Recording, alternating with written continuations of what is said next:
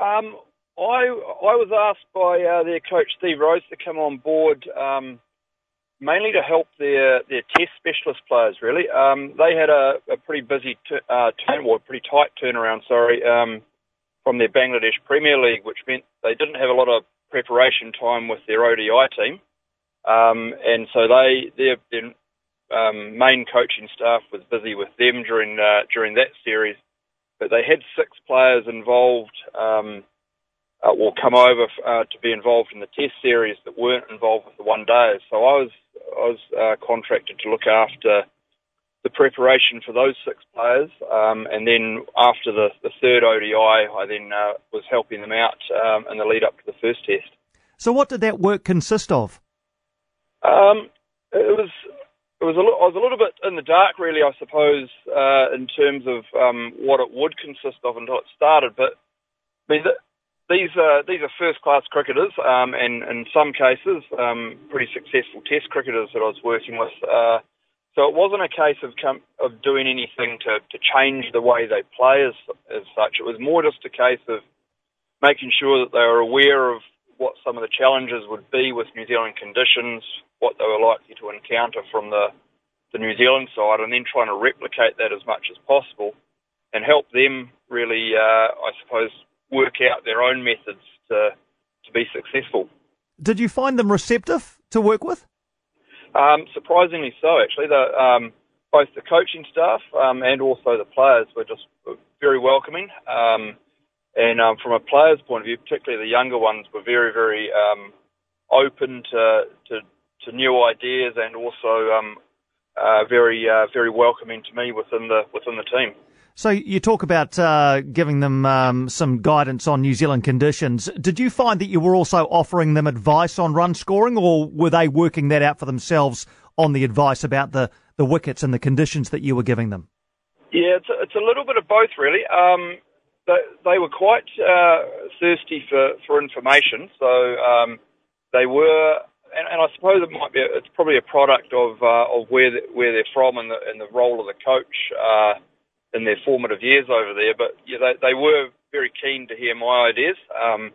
But for me, it was very much a case of reminding them that they've had success before at the highest level, and making sure that they understood that just because they're in a different country doesn't mean that that won't necessarily work. So it was about just creating some scenarios, creating some training environments that would allow them to go and work out what works for them, really, because what works for one player won't necessarily work for all.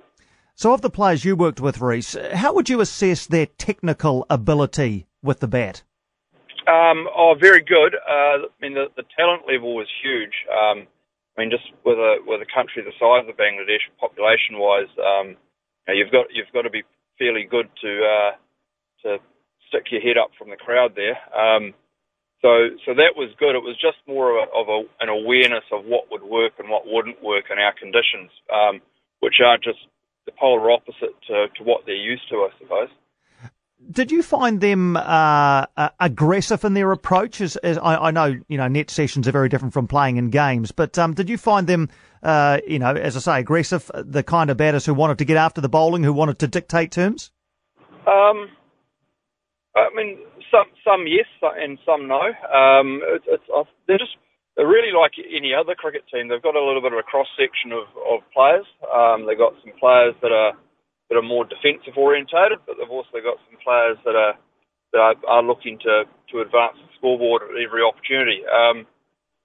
Once again, it was just more about for each player just making sure that they had some clarity in their thinking about how they were going to go about scoring runs, and probably think about the first test. It is a work in progress, but you saw just from innings to innings how some of them were making those adjustments, and for someone like myself, it's quite exciting to think how maybe they can continue to progress that over the next 3 to 4 innings that they'll play.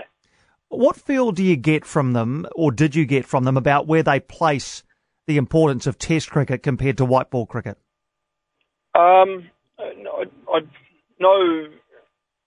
No sort of conscious conversations around that. I'm pretty sure that Test cricket is very, very important to them, as it is to the New Zealand side. There is obviously a lot of emphasis heading into 2019 around the 50 over World Cup, so they've got a lot of plans around that. But since I've been involved, it has been all about their red ball game and wanting to do as well as they possibly can in the Test matches. There's a very big push within the team about wanting to improve their record overseas. They're very confident, and with justification in their own conditions. They've done very well recently over in Bangladesh against all comers, including, I think, winning Test matches against England and Australia, if I'm not mistaken. But yeah, they do acknowledge that they, to be consistently one of the better Test teams, they've got to improve their performance overseas, and there seems to be a very big push to make that happen. Were you part of any review of the first Test in Hamilton, or have you seen any sort of feedback given as to how they batted in Hamilton? No, not so much. I actually returned to Wellington after during day 2 of the Test match,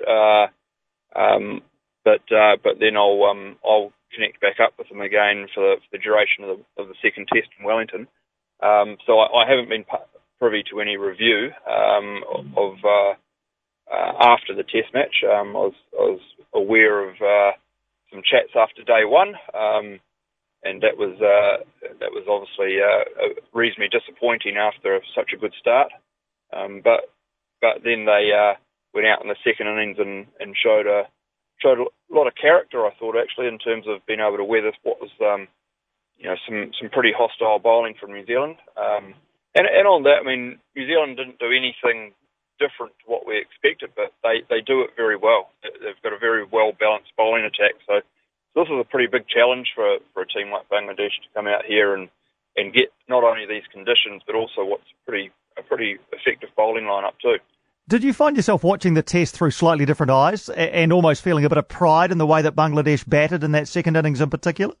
Absolutely. For the last month, I've been fully on board with Bangladesh, really. It's the first time in my life I've had to look at the New Zealand cricket team as the opposition, and I'm for the duration of this tour, at least anyway, I'm very much in the camp of Bangladesh, and got to try and find some solutions to what New Zealand are offering to us. How did they find you? How did the initial contact come, Reece? So it's like with most things in life, Piney, it's about who you know and not what you know. For the last couple of years, the club I've involved with here in Wellington has an overseas player in George Rhodes. He plays for Worcester back in the UK, and his father is Steve Rhodes, who is the Bangladesh head coach. And George had obviously sent some pretty good feedback to his father on his calls back there, and when they had a need for a little bit more resource around their coaching team, I got the phone call back just before Christmas. Is this something that you could see yourself doing with other touring teams? Could you almost become like a specialist New Zealand consultant for touring teams? I'd love to, and if you want to get my CV out there, that'd be great.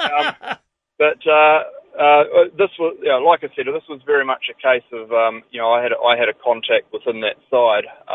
But what I am hoping it does is that the cricket world is fairly small, and whether it be coaches from this team that maybe are coaching other teams in the future, or whether it leads to something within Bangladesh, maybe that's something that I can do.